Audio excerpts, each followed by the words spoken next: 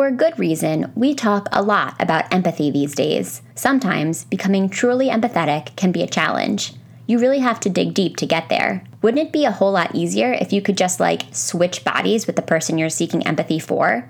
This is the general premise of Freaky Friday, which was, in fact, a book before it was adapted, most recently into a 2003 movie starring Lindsay Lohan and Jamie Lee Curtis. The book was written by Mary Rodgers and published in 1972. In it, we get into the brain of 13-year-old Annabelle, who, for reasons we never quite discover, wakes up in her mother's body one morning and spends the day getting some first-hand experience in adulting. We learn that Annabelle and her mother Ellen are frequently at odds, often because Annabelle is looking for the kind of freedom she is convinced her mother has, simply because she is a grown-up. Annabelle's stubborn, willful personality makes her an interesting character, but she also has a softer side. We discover that she deals with some serious self-esteem issues, and that she's pretty sick of people, her teachers, her family members, a boy she's crushing on named Boris, making assumptions about her, just because she's a little messy and has strong opinions. On episode 111, Freaky Friday serves as an awesome jumping-off point for conversations about the fundamental, universal misunderstandings that exist between kids and adults. My guests and I compare the book to its movie adaptations. Spoiler alert, the book might come up short on that whole empathy thing.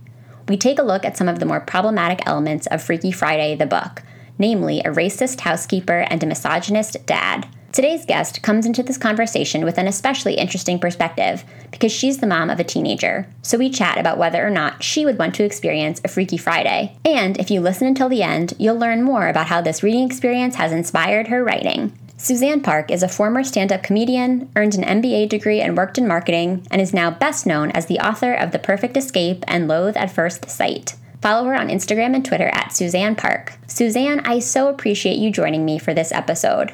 I appreciate all of the listeners who follow and chat with me on social media as well. Find the podcast on Instagram and Twitter at SSRPod, and on Facebook by searching the SSR Podcast. If you're looking for a more interactive SSR experience on Facebook, search for the smaller, chattier fan group there, which is called the SSR Podcast Community. Every week I share discussion questions, several weeks worth of previews of upcoming episodes so you can read along, and more fun resources. I'd love to see you over there. I would also love to see you leaving 5-star ratings and reviews of the show on iTunes. You probably get annoyed hearing your favorite podcasters make this request week after week after week, but we only do it because it really does help our shows grow. More ratings and reviews means that a podcast ranks higher in Apple's algorithm, which makes it easier for people to find. Plus, I have a lot of fun reading what you have to say about SSR. If you have already left a rating or a review, or if social media is more your thing, you can also help people find the podcast by sharing this episode to your favorite social platform. Snap a screenshot of this episode and share it to your Instagram story, noting what you think about it and tagging SSR Pod so I can see. You can also tweet about the show or post about it on Facebook. And while I personally have not made the move to get TikTok, I am sure there is a creative way for you to share the pods you're loving there too. No matter where you decide to share them, these social posts are hugely impactful as I continue to grow the podcast and the SSR community. So thank you. Another big thank you goes out to all of the Patreon sponsors tuning in to episode 111. For those who don't know, Patreon is a platform that gives you the opportunity to support your favorite independent creators, including podcasters like me, with a few dollars every month in exchange for exclusive rewards. For as little as $1 per month, you can play an active role in this show. At every tier, there are different rewards up for grabs. Everything from SSR swag and input on book selection to newsletters and bonus episodes. I have to say, it's pretty cool. Visit www.patreon.com/ssrpodcast or go to www.ssrpodcast.com and click support at the top of the page for details and next steps. And now, allow me to refresh your memory about how awesome Libro.fm is. Libro.fm is a platform that allows you to support independent bookstores with the purchase of the same audiobooks that you can get from bigger companies. I'm not going to name names, but you know who I'm talking about. The audiobooks are the same price, too. Go to Libro.fm, that's Libro.fm, and use code SSRPod when prompted on the site to get a 2-month audiobook membership for the price of just 1 month. I am so grateful to the wonderful team at Libro.fm for continuing to partner with SSR. Now let's go to the show. Welcome to the SSR Podcast. You may recognize SSR as an elementary school era abbreviation for silent sustained reading, but if you don't, that's okay. What it stands for here is Shit She Read. Each week, we'll crack the binding on an old school read written for kids or teens and talk about it from a kind of grown-up perspective. We'll obsess over heartthrobs, relive the frustrations of middle school, and say an occasional WTF to a beloved author. If we haven't met yet, I'm your host, Allie Hoff-Kosick. freelance writer, lifelong bookworm, and lover of anything covered in rainbow sprinkles. So find your favorite reading spot and a glass of wine. We're about to revisit some literary throwbacks right here on the SSR podcast.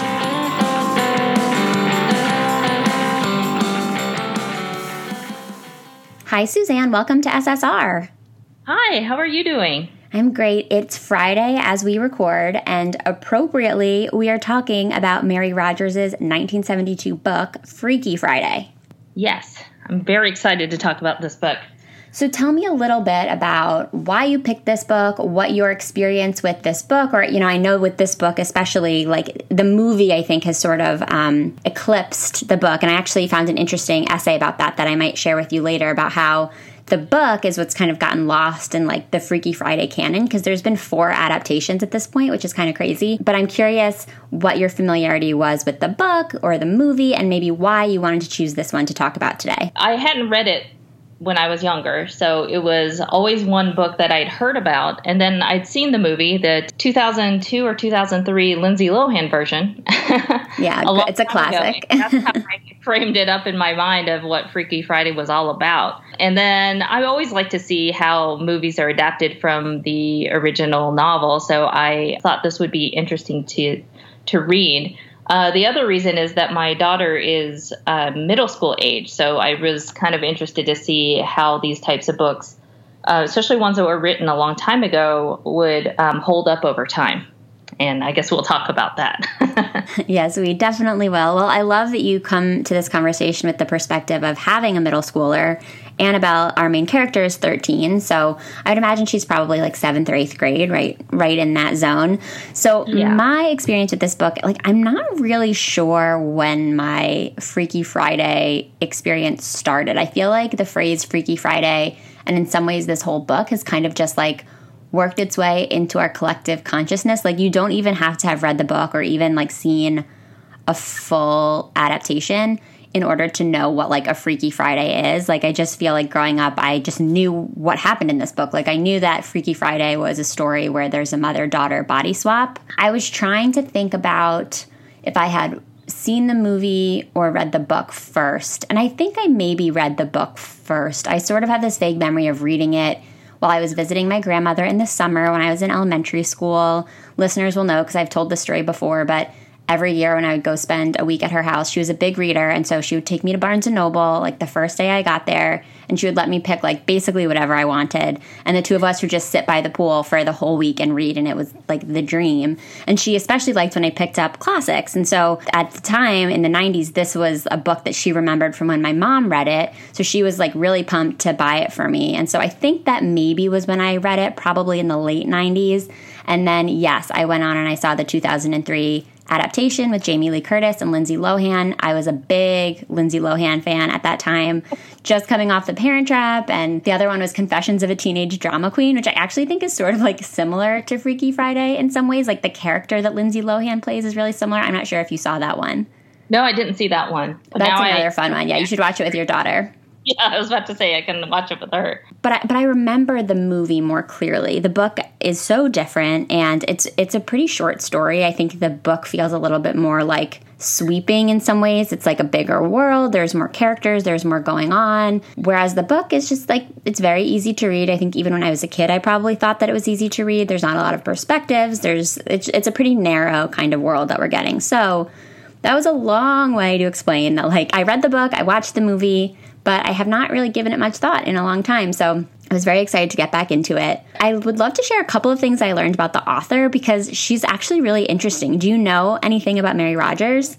I was reading a little bit about her because when we picked the book, again, I remember it being an older book, but because it had been recovered in 2009 and I guess updated, although I don't know how it was updated, I knew it was older, and I was surprised to see it was from 1972. So that was before I was born and you. And at that point, I did a little bit of research on the author just to see, what other work she had worked on and what her history was. But I'm sure you have the rundown. But yeah, she has a very different background than most authors do. Yeah, so her dad was Richard Rogers of Rogers and Hammerstein. I don't know how listeners have heard it, of Rogers and Hammerstein fame. I grew up on Sound of Music in Oklahoma and State Fair, and so those musicals are very close to my heart. And I had no idea that she was his daughter, so that was a fun fact to begin with. But in addition to writing this book and then 2 sequels in addition to it, she wrote music on the album Free to Be You and Me, which my mom played for me when I was a kid. She wrote the lyrics to the Captain Kangaroo theme song. She wrote the music for the Once Upon a Mattress musical. She wrote for Bernstein's Young People's Concert series. Like, she did all of these really interesting, like, musical kinds of things, which makes sense given her family background. And then she met her editor, Ursula Nordstrom, through Stephen Sondheim, because, like, of course, these are the people that must be great. And so her editor, when they met, at that point had edited Stuart Little, Where the Wild Things Are, Harriet the Spy, and The Giving Tree. And they met, and the editor is basically like, I want you to just, like, have fun with writing. And that's what Mary Rogers did. Her first book was called The Rotten Book, and it was based on, like, every bad thing that she did when she was a little girl. And then she went on to write Freaky Friday. She passed away in 2014, so there's a really lovely tribute to her in The New Yorker that I'll include in the show notes if people want to read sort of the full reflection on her life. But I was sort of fascinated by her, and I feel like she doesn't quite get enough credit as this, like, very interesting figure in kidlit. Right, and she has such a unique background that's so grandiose, Yeah. It was almost like, how did you even end up writing books? Because you had such a huge career doing all these other things. And she released a lot of books, too. So that was also amazing about her. Yeah, and it also gives context to the fact that she wrote about a New York City family, because that was something I wasn't expecting, because the adaptations, I remember seeing the 1976 adaptation with Jodie Foster as well, but in that movie and then also in the Lindsay Lohan adaptation, they live in the suburbs. And so it was, like, surprising to me when I started reading the book that this family is, like, very New York. They're very embedded in Manhattan culture. So it makes sense to me that the author, like, drew on her own experience growing up in New York when she wrote this. I believe the man she went on to marry also was in, like, the musical theater business. She had 5 children. She just seems like a really interesting person. So I do kind of want to read more about her, and I'll be sure to include that link for those who are also curious. What was your first impression? So this book has a really great opening line. Like, I'm not going to say I loved the whole thing, but the opening is really great, and I'll share it. The book starts like this: "You are not going to believe me. Nobody in their right minds could possibly believe me. But it's true, it really is. When I woke up this morning, I found I'd turned into my mother." What did you think about that way to kick it off? So, again, now I'm reading this in the context of my daughter. So I had started reading the book and then flipped over just to see the beginning of the movie with my daughter. And her first comment was, "Oh, I would never want to swap bodies with you."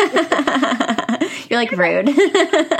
I was like, I did not expect that comment. And what do you mean by that? But I think she just sees my daily life and sees how I usually have a lot going on.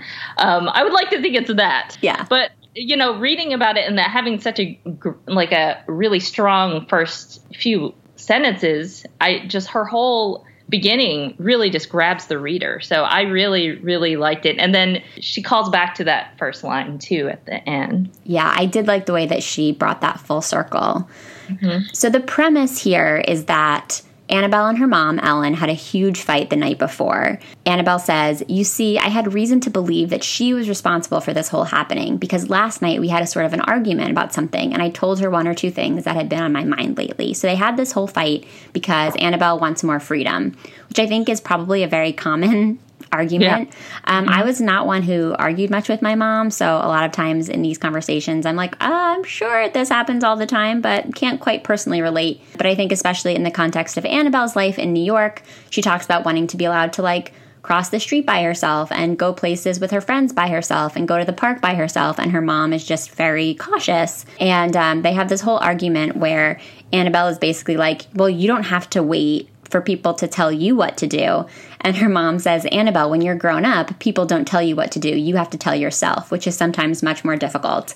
And as an adult now, I'm like, retweet. Like, yes, I agree. But as a kid, I totally can, that's such a common thing. And I do think that this book and this argument that they had the night before we actually, like, fall into this story hits on something, like, really fundamental about the experience of being a kid, which is just this feeling of like, why don't adults understand what it's like to be me? Like, why don't adults let me make my own decisions? Do you remember having those feelings? Like, do you remember having wanted to like be a grown-up when you were a kid?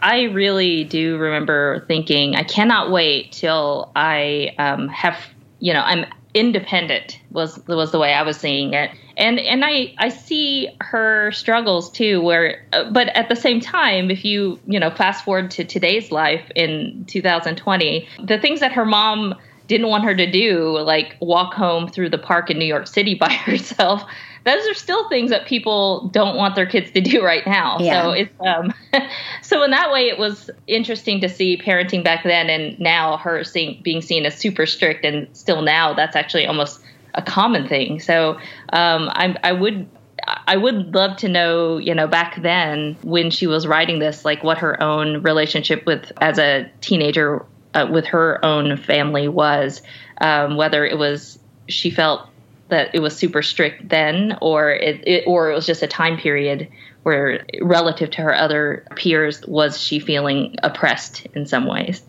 That's true. I hadn't thought about it like that. And I guess we've talked about this a bit on the podcast, where there is all this conversation about how now there's this like helicopter parenting trend, and how it wasn't like that in the 60s, 70s. Kids were given more freedom to like go out and just come home when it got dark. But I wonder what that looked like in the city, because a lot of the times when we have those conversations, it's about stories that took place in the suburbs. So that's a good point. Like, I wonder, relative to other New York moms in the 70s, like, I wonder if Ellen is strict or if she's sort of similar in terms of her rules and her cautions. Yeah, especially because it's placed in New York City. Yeah. I remember I went to school in New York in college, and back then it's so different than it is now in terms of crime and violence and stuff. So I do wonder if even back in the 70s it was much different time as well. So I don't know. The funny thing I thought was when the things she thought adults did was just outlandish, like, you can tell yourself to go out to lunch with your friends, watch TV all day long, eat marshmallows for breakfast, and go to the movies at night. Like, rattling off all these things that just it's like adults don't do that. Yeah, just her understanding of what it means to be responsible for yourself is like so different than what you realize that actually means when you become an adult. It's not just being like, okay, like now I would like to be responsible for like having fun in this way, and now I would like to be responsible for having fun in that way. Like, but I think to young kids, especially like when you're at school all day, you don't see what your parents spend their time doing, and that's definitely one of Mary Rogers' primary points in this book. Yes, and she does respond by saying, I do the laundry and the shopping and cook food for you guys, and I'm responsible for both you and your brother. And she just kind of glosses over that, and I want to be responsible for myself, and it's funny because she's actually tried to explain what adulting is back then, and she just wasn't listening.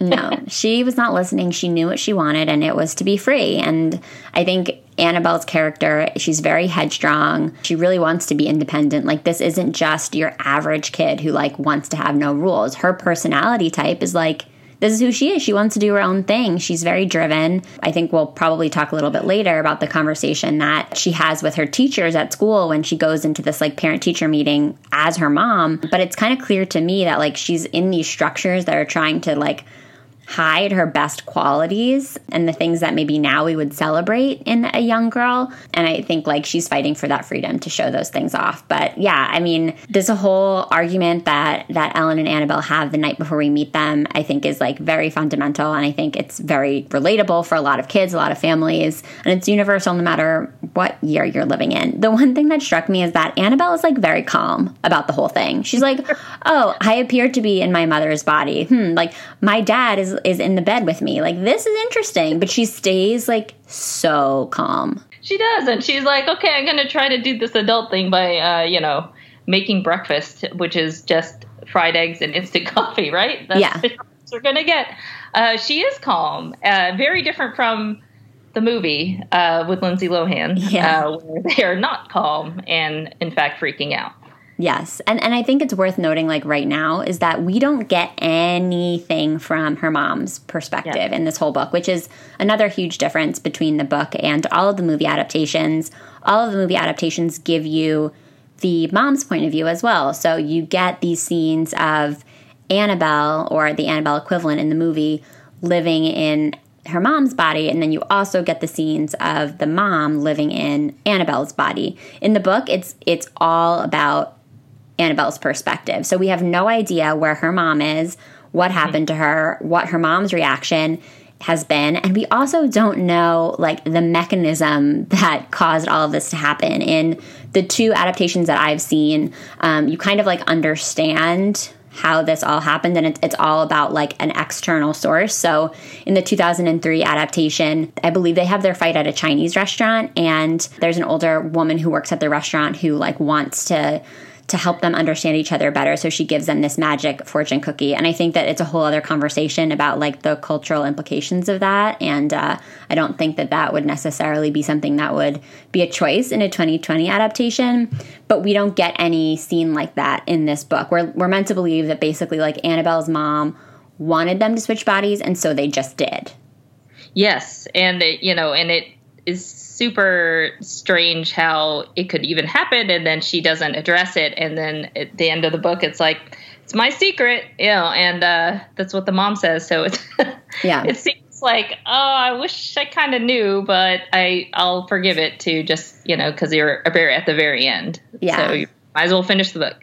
I'm definitely the kind of reader who, like, I wanted to know the whole time. And I think I probably was like that as a kid, too. I found this one essay on the AV Club. It's called An Early YA Novel Gets Lost in the Freaky Friday Canon. I'll be sure to include this in the show notes as well. But they were talking about this and how the lack of, like, information about how all this happened is one of the key differences between the book and all of the movies. And they say, in the book, it's clear that Ellen is the one doing the switching. It's an unspoken nod to the greatness and tenacity of mothers, that they have hidden powers that can accomplish amazing things like switching bodies. Like, that's all we know. That's the only thing we know is that, like, moms can do a lot of things. And so, like, sure, like, I could totally switch myself into your body. And again, that would be what would be my daughter's worst nightmare. Would you want to switch places with your daughter at this point? I do see, because now that she's here full time with the pandemic, I do see what her daily life is like. She is at this age where there's a lot of change, both at school, socially, and, because she's here, I get to see it all happen on Zoom and, in various distanced play dates. But I think overall, it does. I'm starting to remember how it was like back then. So I probably would prefer to stay in my current body. Fair. Middle school is really hard. It is. And she's sort of just starting that, she's at that age where she's figuring it out, and you have to give them room. So she's navigating a lot of this on her own. And then, I chime in as needed, but it's hard, and it's always been hard. And I feel like, especially with the pandemic, it's harder. So I prefer to stay put. Bottom line. I do think, like, you can't really, you can't replicate the sense of self that comes with passing middle school and becoming an adult. And I don't know that I would trade that sense of self in for anything, but it would be interesting to, like, experience some of those things that were hard about middle school very temporarily, like, with that sense of self that I've gained, and, like, just kind of see if it would feel any different. Yes. And then this is the age where you start untethering the little ones and, letting them figure stuff out on their own, because they have to as they get older. And it's hard to know as a parent, when you're stepping over your boundaries or not. So watching her kind of figure this out has been interesting to me, because I'm learning as a parent, where it's okay to just let her figure things out. And she has some wins and some, losses, but it's been a good experience too, as a parent, to see her grow and become her own person. Like, I'm realizing what she's really enjoying in life now, without me telling her, like, here's some lessons, here's a curriculum. She's navigating that on her own now. And so she's really interested in animation, which is not something I would have just picked for her or said, why don't you take animation lessons, or here's some animation books. She just figured that out on her own, and I think she's just going to keep doing that, and it's really wonderful to see. That's so cool. She sounds like a very cool kid, although she probably wouldn't want to be called a kid on a podcast, so she sounds like a very cool young woman. Young woman, yes. I think the other thing that we miss in the book that is really interesting and helpful, and I think productive for like all parties who might be watching the movie in the movies, is that we see, to your point about like the fact that middle school isn't necessarily easy. I think what's lost in the book, because we're not getting any of the mom's perspective, is like there's no appreciation for the fact that like Annabelle's life might be hard. Like, we don't really know what Annabelle's life is like because we're only hearing a few stories about things from her, and they're all kind of like embarrassing moments or things that are hard. We get a couple of run-ins with her friends, but we don't have a lot of context for her life. And I think what's so special about the movie and why the movie has meant so much to a lot of people is that it really champions empathy within a family, because not only is Annabelle, or I don't remember what her name is in the movie, but not only is the Annabelle character gaining an appreciation for everything that her mom does and how hard it is to be an adult and how it's not just like being free and like doing what you want to do all the time, but the mom also is reminded of the fact that like being a teenager isn't that easy, and there are things that are like really stressful and difficult, and there are things that you don't always want to bring to your parents. Like, I think that sort of reciprocity makes a huge difference to the way that we as viewers or readers experience the story. And so I was definitely missing that in reading the book, because instead it felt very much like this one-sided thing of like kids will never appreciate parents. And so this book shows that like parenting is hard, but like end, period, stop, done. Whereas I think that other piece of it is really a special part of the way that the book has been adapted. Yeah, and then you only see her, I guess, her impact on other people's lives through an adult lens, through her teachers or through the house. Is it a house cleaner keeper? Yeah, the housekeeper. Ugh. So you see that, through a different, from their perspective, an adult perspective, and you don't, get to see really what it's like to be a kid except through Ape Face. Right, her brother. I did like to see his perspective and him having conversations with the fake mom who was Annabelle. So you really get to see sort of a different side of her. And that was nice to see. And it's, it has that nice touch where I think if you have a younger sibling, which I do, and you're the older one, you do feel like, oh, what a pest, sometimes where, there's like them following you around or, them copying you. But I think all of that is just this unspoken admiration sometimes where you don't really see it. But it was nice for him to articulate that in the book. Yeah, because Annabelle just has like no patience for him whatsoever. And zero. Yeah, zero. And she kind of assumes that he feels the same way because they just have this like they have this challenging relationship as siblings do. But when he thinks that he's talking to his mom, he's like, oh no, like I love Annabelle. Like anybody who hates Annabelle, like I hate them too. And he talks about how she's cool and his friends think she's cool. And even some of the kids in her grade think she's cool. And these aren't things that she sees in herself. But more importantly, this isn't the conversation that she expected to have with her little brother. She figured that he felt the same way about her as she does about him. So I think that that's also like a cool lesson for anybody who has siblings. Like siblings, it's not always easy, but it's a nice reminder, these scenes that she has with her little brother, Apeface, aka Ben, that like, no, your sibling might not hate you just because you sometimes get annoyed with them. Like they probably love you and idolize you in ways that you couldn't even imagine. Yes. I have an older brother too, and I remember we were at somebody's house and he asked for something to drink and I just copied him. He wanted a soda, I wanted a soda. And then he did it on purpose. He switched his drink just to prove a point that I copied him. As an older sibling, I have done that. I'm guilty of that for sure. And then he landed on orange juice. Which he knew I hated, like the type that they had there. I forgot what was on the counter. And I struggled with what do I say? Because I was like, that's when I realized he was tricking me. And I was like, and then I think I did ask for orange juice. And then that's when he knew I too was copying him for sure. Like it was by far like the best like older sibling to younger sibling, like I got you moment. Yeah, no, that's very cool of him. My sister, I have younger sisters, and the next one after me is 6 years younger than I am.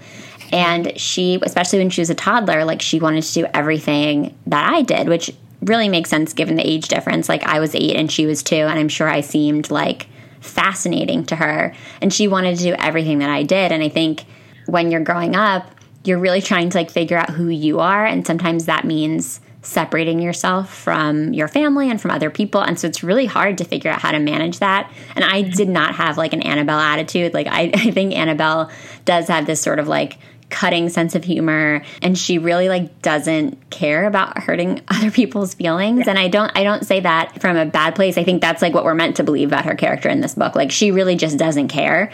And I really did care. So I was a little bit more gentle with my sister's feelings, but I definitely relate to that also.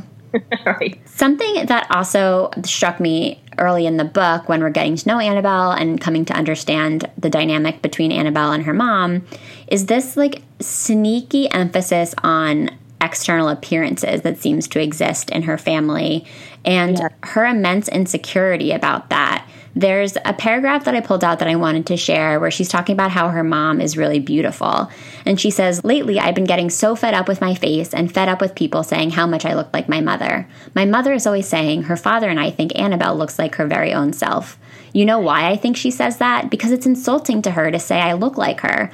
I guess I can't blame her. If I were mom and had a daughter who looked like me, I wouldn't admit it either. Besides, I don't look like her, that is. I wish I did." And I just felt like there was so much in that paragraph, and it broke my heart because as an adult, I feel like I can sort of see that what Annabelle's parents are actually saying when they say that she looks like her own self is like, stop trying to like seek us out in the faces of our children. Like, and I've talked to people who have that response when you tell them that their children look like them, where they've been like, oh, you know, we're not really trying to figure out who they look like. Like, we think they look like themselves. But to Annabelle, that feels sort of like an insult because she just assumes that her mom wouldn't want to look like Annabelle. And that just broke my heart that the two could see that statement from such different perspectives. It's also clear that Annabelle just has some like really fundamental insecurities about the way she looks. Yes. And then you wonder how far that goes back when you read that, because if she feels so, she states that, and it's so clear and so painful too when you read it, that you see her wishing she looked more like her mom. It's just, it's heartbreaking, and it's also, you know, very deep. You wonder, like, when did this first come up? When she was like a toddler, or, you know, as she was going through middle school, did it become clearer then? But yes, I actually have notes on the same spot too, because that really struck me. There were some other things previously that she had kind of talked about wanting blue eyes and things like that. But then later on, but that particular line really made me stop and note it. Yeah, and you also have to wonder, I mean, I lived in New York for 8 years, and I think everybody, even if they haven't lived in New York, like New Yorkers have this reputation for being very appearance-focused, at least now, and especially like certain kinds of New York families. Also, I think there's just this like belief that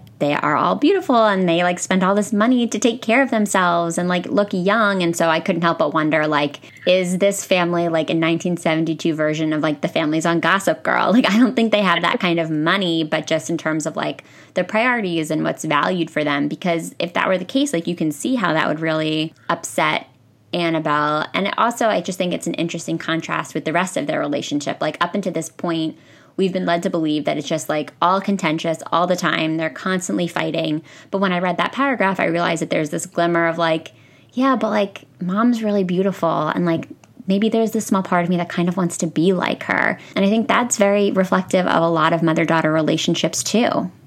Yes. And then at the beginning, they talk about age. And I remember her mom was 35, which made her 22 when she had her. Yeah. I wonder also, you know, what part of that is just her being 35, and I don't know how that compares to her seeing other moms of her friends, you know, whether they had their children younger or a little bit later. But I remember thinking that also is interesting that she was on the younger side when she had her. Yeah, these are young parents that we're talking about here. And I think to sort of wrap up that piece of the conversation, it's important to note in jumping to the end of the book that, yes, Annabelle's mom was indeed in Annabelle's body, even though we don't see her and we don't, like, experience the day with her. And the way that she, like, experienced the day was basically to, like, give Annabelle a makeover. She goes and she buys all these new clothes, and she seems to have gone, I don't know if she got a haircut, but Annabelle observes that her hair looks like better and cleaner. And then she goes and she gets her braces off, because I guess there was an appointment that Annabelle would have forgotten if it was actually Annabelle in Annabelle's body. And so she comes back, and we're led to believe that she's quote unquote a beautiful chick, which is not a phrase that I was happy to read, and I'm not happy to repeat it, but she looks so much different and so much prettier, I guess, that the people in her family and her neighbors, like, don't even necessarily recognize her right away, which seems like so extreme to me. And I guess it just upset me that, again, these are like, Annabelle's mom is a pretty flat character because we don't actually see anything from her perspective and we don't know that much about her. But I guess I hated the fact that, like, given this whole day to try to gain some empathy for Annabelle, or like try to accomplish some things that would really help her or make her feel good about herself in a more meaningful way, she was like, no, I'm just going to, like, go make her look better. And that made me feel like maybe Annabelle was right. Like, maybe her mom was kind of ashamed of the way that her daughter looked, and that sucked. Yeah. There's a lot of focus on appearance through the whole thing. And by bringing in the building's love interest, Boris, I'll call him Boris for now. Yeah. The way he even described her, it just broke my heart, because he was trying to describe when she goes missing toward the end. You know, he says she's long, stringy brown hair and a mouthful of braces. Real ugly kid. And so mean. So mean. And even if they, like, you know, let's just say that at the end she's happy with her appearance or whatever. It's just the whole message was just, yeah, it was just not a great thing to focus on as, like, this is the takeaway from the book. Yeah. So then you might have him not think so lowly of you. Yeah, and I think because we have seen these other adaptations now, and we know that there is a way to tell this story where both parties grow a lot and it doesn't have to be so superficial. Like, I don't remember the particulars of the Lindsay Lohan adaptation very well, but I mean, I remember that when she's in her daughter's body, the mom in that movie, like, does change her appearance just to, like, maybe be a little bit, I think she's sort of like an emo rocker in that movie. Like, I remember these scenes where she's really into, like, playing her guitar, and she wears all black. And I think her mom, like, changes her clothes a little bit just so that she feels more comfortable spending time in her body. But she does other things. Like, there's some, like, inner growth. And so it's hard when you know that there's a version of that story that exists to read this book and be like, there doesn't really seem to have been that much, like, care taken for the internal here. Right. I totally agree with you. Yeah, I think in the movie, again, I don't remember all of the movie, but at the beginning when she's trying to get ready for school, it's like a completely different look for her. You know, and then she pulls back her hair and says, like, she just wants to see her face, you know. Yeah. Like that, where it's such a mom, nice, sweet thing to say. Well, you know, she's saying it, but she just wants to see her face. And that was kind of, maybe she's a, you know, nice mom. She is a nice mom. Everybody's just trying their best. I feel like in the movie, it seems like everybody's trying their best. And in the book, I didn't necessarily feel that way as much. Speaking of not trying their best, let's talk about the dad for a hot minute. I don't want to spend a lot of time on him because I really didn't like him. Yeah. But let's talk about why we didn't like him. I'm assuming you didn't, but tell me what your thoughts on him were. Yeah, everything that came out of his mouth was just mildly offensive, or, you know, things that she's, you know, whether it's referring to her cooking for her, you know, he brings home clients, you know, at the last minute and is like, oh, but you're a good cook, you can do this. And it's just like, but more importantly was when he just said weird phrases like, be a good girl and you can do X, Y, or Z, like clean his shirts and things like that. That just, it made me uncomfortable because I forgot that this is written so many years ago, 50 years ago. And I had to remember it was a different time then. Yeah, there's this whole scene where Annabelle in her mom's body. This book is like so confusing to talk about, and I'm sorry if we're confusing everyone. I'm trying to be very clear about like who's in whose body and who's doing what. But I guess it shouldn't be that confusing because we really have no idea what her mom is doing throughout the day. So Annabelle in her mom's body realizes that she needs to go buy some alcohol. By the way, that scene, I was like, that scene were written today, it would be like, oh my gosh, I'm so nervous to go to the liquor store. Like, this is such a big deal. They didn't pay any attention to that scene in this book. They're like, she's like, oh, I just casually went to buy some gin. Like, it was not a thing. And it so would be a thing, I think, for kids today. But she doesn't know where her mom keeps the money. Like, she needs to get money to go buy gin. And so she asks her dad about the money. And he's like, I gave you $50 yesterday. Where did it all go? And maybe I was reading into it, but it just felt like very condescending to me. I mean, maybe he was wondering like what she spent the money on, but the whole dynamic of him clearly being in full control of the family's resources and like literally being like the purse strings of the house. Like she didn't get any money unless he said it was okay. And then he was like insulting her intellect. He was like sort of implying that she's just always been bad at math and she could never be good at math. And stuff like that really upsets me because I think I've read a lot about the consequences of this weird stereotype that has existed for so long about like girls thinking that they're bad at math. And I thought that I was bad at math. And I don't know that I was like great at math, but I wasn't bad at math. Like once I got some confidence, I was pretty good at math. And there was like a whole page in this book where she's like fighting with her dad/husband about like her ability to do math. And it made me upset because it made me think about like how many times growing up was I presented with this kind of a conversation where a female character was like laughed at for trying to work with numbers or laughed at for trying to manage money. And then you just kind of learn to laugh it off yourself. So that really bothered me. And maybe I'm projecting, but I wasn't into that.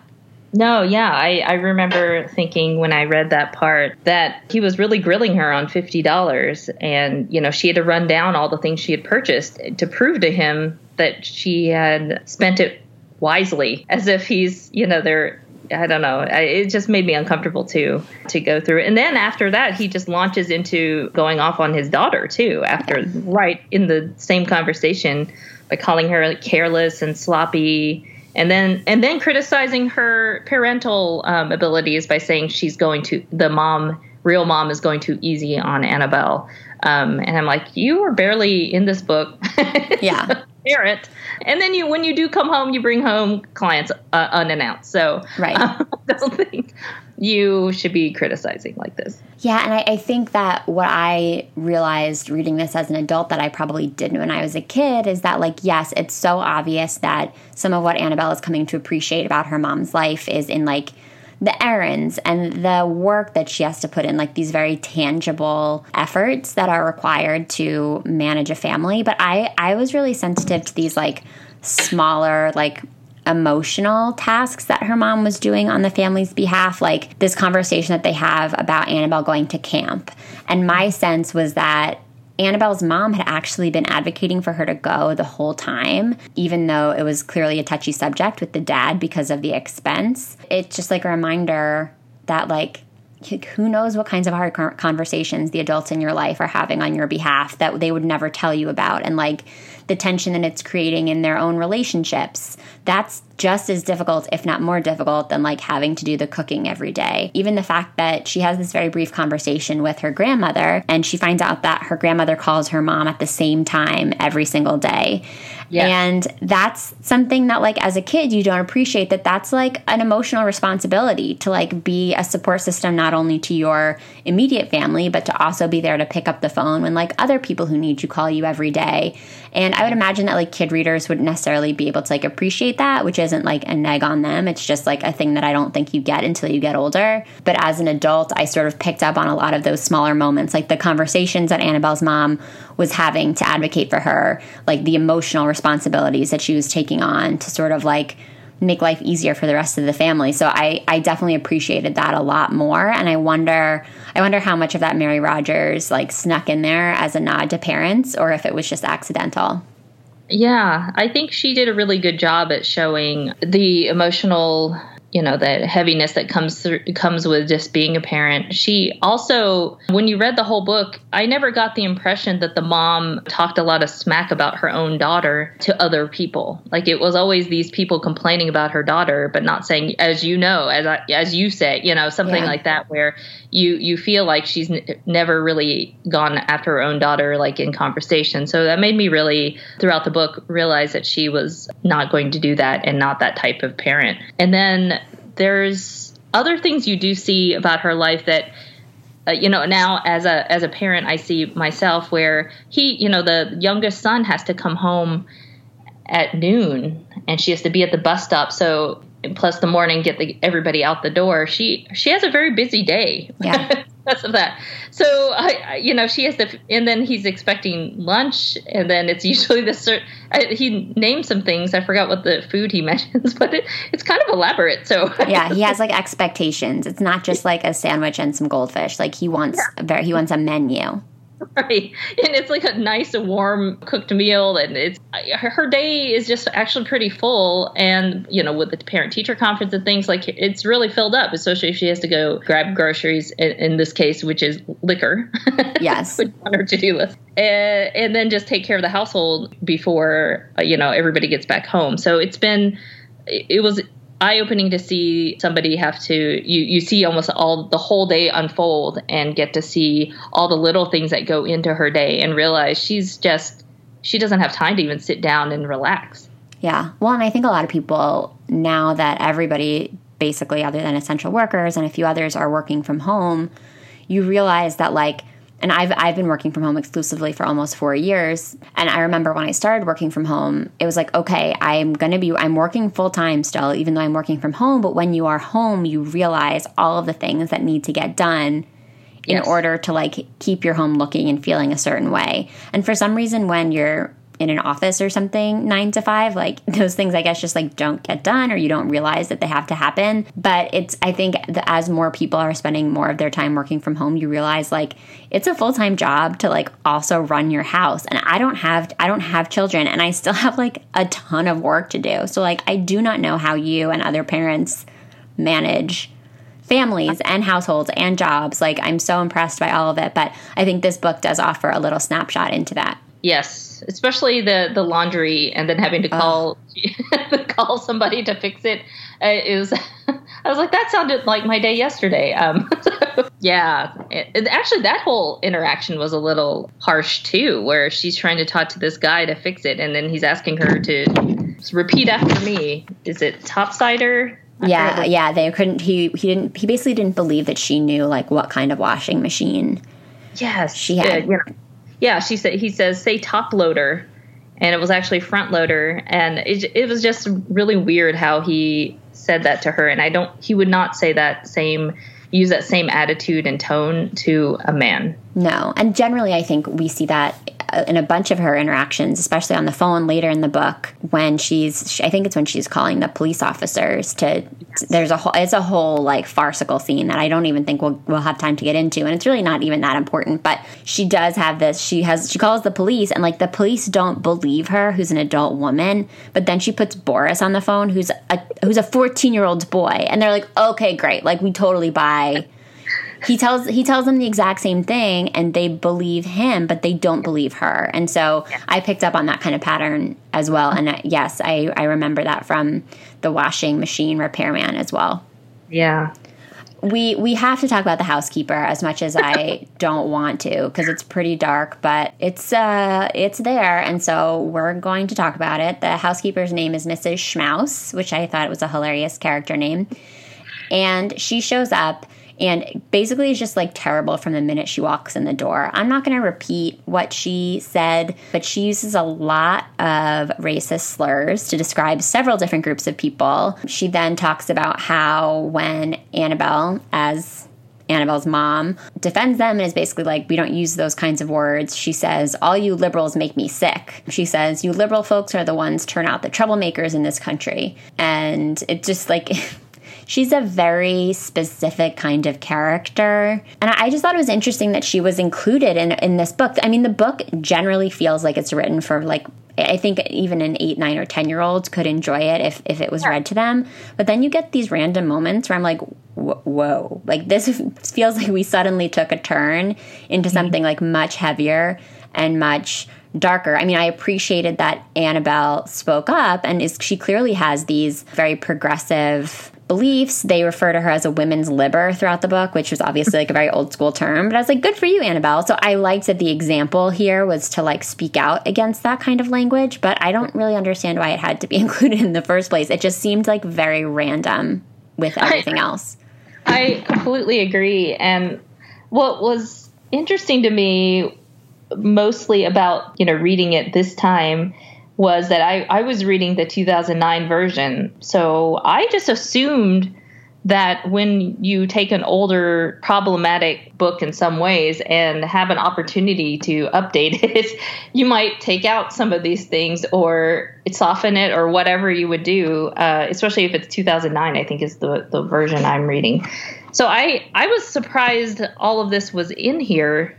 There's a lot. There's just pages of her saying all these terrible things. I even had to Google one phrase because I'd never heard it before. Yeah, she was pulling out like obscure racial slurs. Like it was very weird. Yeah. So then when I read it, I was like, wow, I just didn't expect this, especially because if it's a term that's not even used now, like why wouldn't you update that when you have an opportunity in 2009? So that's the thing that confused me. And then, I mean, again, I agree with you where it was nice to see that she spoke up and said, and in reflection, she says that she was a liar and drunk and prejudiced. And those were all true. She was not all of those things. She was not a very nice person. And it made me actually, when I read this part, feel pretty sad that I know that probably was important for the author to put in for a reason, so I felt like she was making a point. It was just now I don't know if it was needed to keep in such a harsh way. I think that's very well said. So before we start to wind things down, I have to know what you think about the Boris/Morris situation. So Boris is like the boy who lives down the hall or upstairs, and Annabelle has always had a crush on him. And he's like always congested because it's like a psychosomatic thing where like he thinks he's like allergic to his mom. So when he's at home, he's congested because his mom stresses him out. He shows up and there's a lot going on. Like he seems to have some sort of a crush on Mrs. Andrews, aka Annabelle's mom. He really doesn't like Annabelle because they had this like sort of weird falling out a few years ago when they were playing because she like whacked him in the head with a shovel. So now he hates her and he is very critical of her appearance, as you said earlier. There's just like a lot going on. He's there like cooking for the dad's work associates. What was your overall impression of the Boris thing and the way that it kind of like comes to a conclusion? Okay. I thought at the beginning he was put in kind of as not as deep of I didn't understand his purpose in terms of, was he comic relief? Was he just to have a side character? I didn't really, was it just to show that she has this, their interactions are funny because she's a grown woman's body, but it's actually Annabelle in it. And then she's trying to flirt with him as a 14-year-old. That made me a little, toward the end when they kind of professed their love to each other, that was a little uncomfortable. For what it's worth, I did read some takes that was like Boris seems to have existed for comic relief because, and I think this person was very critical in their review. Again, I'll post all of these in the show notes, but this person was like, I think the whole book was meant to be funny and like none of it was funny except for Boris. Yes. And it really wasn't until the very, very end when you realize things that are hilarious about Boris is because of the allergies. He can't pronounce bees, or everything sounds like bees. Right. So his name's actually Morris. Right. His name's actually Morris. And he's supposed to be preparing meatloaf for the clients because she roped him into that. And it's actually beetloaf and it's made out of beets. Which was actually probably very trendy now. Like, that some very fancy chef in New York City is making like liquid nitrogen beetloaf, and it's tiny. It's like the size of a quarter, and it's like the fanciest thing you can get. I mean, like not when we're in a pandemic, but that has been trendy at some point. Yes. So yeah, So all of those things kind of tumble out at the end, and it was just a very funny, all the things that are revealed about Boris are hilarious. So it, kind of lifts the book up at the very end again, because there were some darker moments. But yeah, again, like because of their weird interactions as an adult body mother of Annabelle, to them flirting and then professing love, and then him being at the end into the real Annabelle who has a makeover because she switches back to that body. It really was, I don't know how I feel about it, to be honest. Yeah, it was a lot. I will say this book was like a lot in certain moments. Like nothing happened for a little while. Like she was just like hanging out in the apartment, and then all of a sudden there are all of these things going on at once, and some of them didn't even seem important. It was a little overwhelming at times. Yeah, for sure. And then, at the end, again, all of it to land, most of it did in a humorous way. So I think that, again, if this whole book was, for the most part, if you start from the beginning, you get to know her voice, and she's very funny and sarcastic and energetic. And then at the end, it kind of ends on a very humorous note. I think they were trying to go for humorous, as you said, the whole time, and he really did help with the comic relief. And I don't think there was anybody else in the book that was as used for that sort of purpose. Yeah. Because all the other characters are kind of awful. Yeah, I think a lot of it just doesn't necessarily translate, which is a shame. But I agree that Boris he definitely comes out as the constant source of humor in the book. So I know you didn't read this when you were younger, so I can't ask you to compare this reading experience to when you were a kid. But I guess I'll ask you, because you do have a daughter, after reading this book, after talking about it with me, is this a book that you would recommend to her? Is this a book that you generally enjoyed? Do you find that it's, on balance, more positive than problematic, or vice versa? I was planning to buddy read this with her. I had actually gotten 2 copies so that we could read this at the same time. But then as I read it and then started getting into, I guess it was the section where she interacts with her husband and then not the kindest. And then it just kept going downhill after that in terms of her interactions with him. And then she runs into the housekeeper and has a lot of problems. And then at the bus stop, we didn't mention that, but there's also kind of racial slurs thrown around. And then at the end with the teachers, that was kind of confusing. I feel like she wouldn't enjoy this book because she would be upset by certain sections enough to not appreciate the humor as much. Well, I think that's a very fair assessment. I won't say that this book disappointed me, because I really didn't go into it with any expectations, since I didn't remember it, and my real association with the story is the movie. But I was very meh about it. There was enough positive in it that I had fun reading it, and at the same time there was enough problematic in it that I sort of reacted to those things negatively. So I feel very ambivalent about the whole thing, but it was really fun talking to you about it. So I appreciate the fact that you buddy read it with me, even if you didn't buddy read it with your daughter. I will say that this is the first book that I read from a long time ago and reread, or, meaning read a book from a long time ago in current day versus a newer book with my daughter and kind of reading some of those books that are middle grade level. And reading this and the type of voice she has here made me think, oh, maybe one day I could write a middle grade. Not because I would write this exact same thing, but she is very voicey in her her storytelling, and I didn't expect that. I guess I don't know what I was expecting for the movie, but after watching the movie, but I feel like that was something that really stayed consistent through the whole thing. You really get to know kind of her inner thoughts, and she has a biting sense of humor, and that came through. So in that sense, I'm really glad I read it, because I was like, man, maybe one day I'll write a middle grade, and it won't be as offensive, and it won't be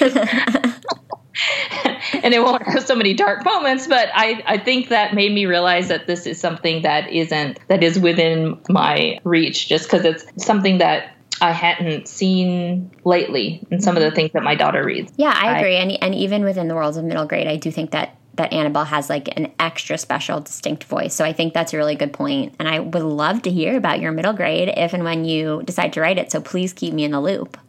I hadn't really thought of it until I read this. So, after I finish some other projects, and maybe it's something I'd try out, because it hadn't even occurred to me that this was something that could work with the way I do storytelling. So who who knows? Cool. Well, I love to hear that maybe it offered a little inspiration for you. What have you been reading other than Freaky Friday and enjoying that you would recommend to our listeners? So this year, somebody asked me, how many books have you read? And I think of myself as, well, I am a slow reader, but I also have been so busy with just getting some manuscripts written and drafted that I hadn't really spent much time reading. But then when I thought through all the books that I'd read, I'd actually read a lot. So it's kind of a mix. It's all over the place. I've read a lot of thriller, suspense-y type stuff. Okay. So Follow Me by Kathleen Barber. Never Have I Ever by Jocelyn Jackson has been great. And then as far as contemporary fiction that is more romance and rom-com leaning, Recipe for Persuasion, Girl Gone Viral, and She's Faking It were some that I've read this year and really enjoyed. And then Vanessa Yu's Magical Paris Tea Shop. I got to read an arc of that, and now that's going to be released soon. I really enjoyed all of those. Thanks for all those good recommendations. I will include links to all of them in the show notes for this episode. Also, a link to Freaky Friday and a link to your books, Suzanne, The Perfect Escape, Loathe at First Sight. I'm so excited to get these books into the hands of our listeners. And I so appreciate you spending this time talking about Freaky Friday on this Friday with me. Thank you. Thanks so much. And it was such a really great experience. I really enjoyed speaking about this book with you. I'm so glad. Our conversation. Yeah, it was great. Have a good one. Bye. Bye-bye. SSR is part of the Frolic Podcast Network. Find more podcasts you'll love at frolic.media/podcasts. Thanks so much for listening to the SSR Podcast. Check out our website at www.ssrpodcast.com for show notes and other information. And be sure to connect with us on social media for updates on upcoming episodes, behind-the-scenes inside scoop, and some good old-fashioned book talk. Find us at SSR Pod on Instagram and Twitter, and search SSR Podcast on Facebook to join the group. To reach out directly, you can send me an email at hellossrpod@gmail.com. If you're loving the show, it would mean so much if you could subscribe, leave a 5-star review, and share your thoughts with a comment. And don't forget to tell your friends, too. In the meantime, happy reading. I'll see you next time on the SSR Podcast.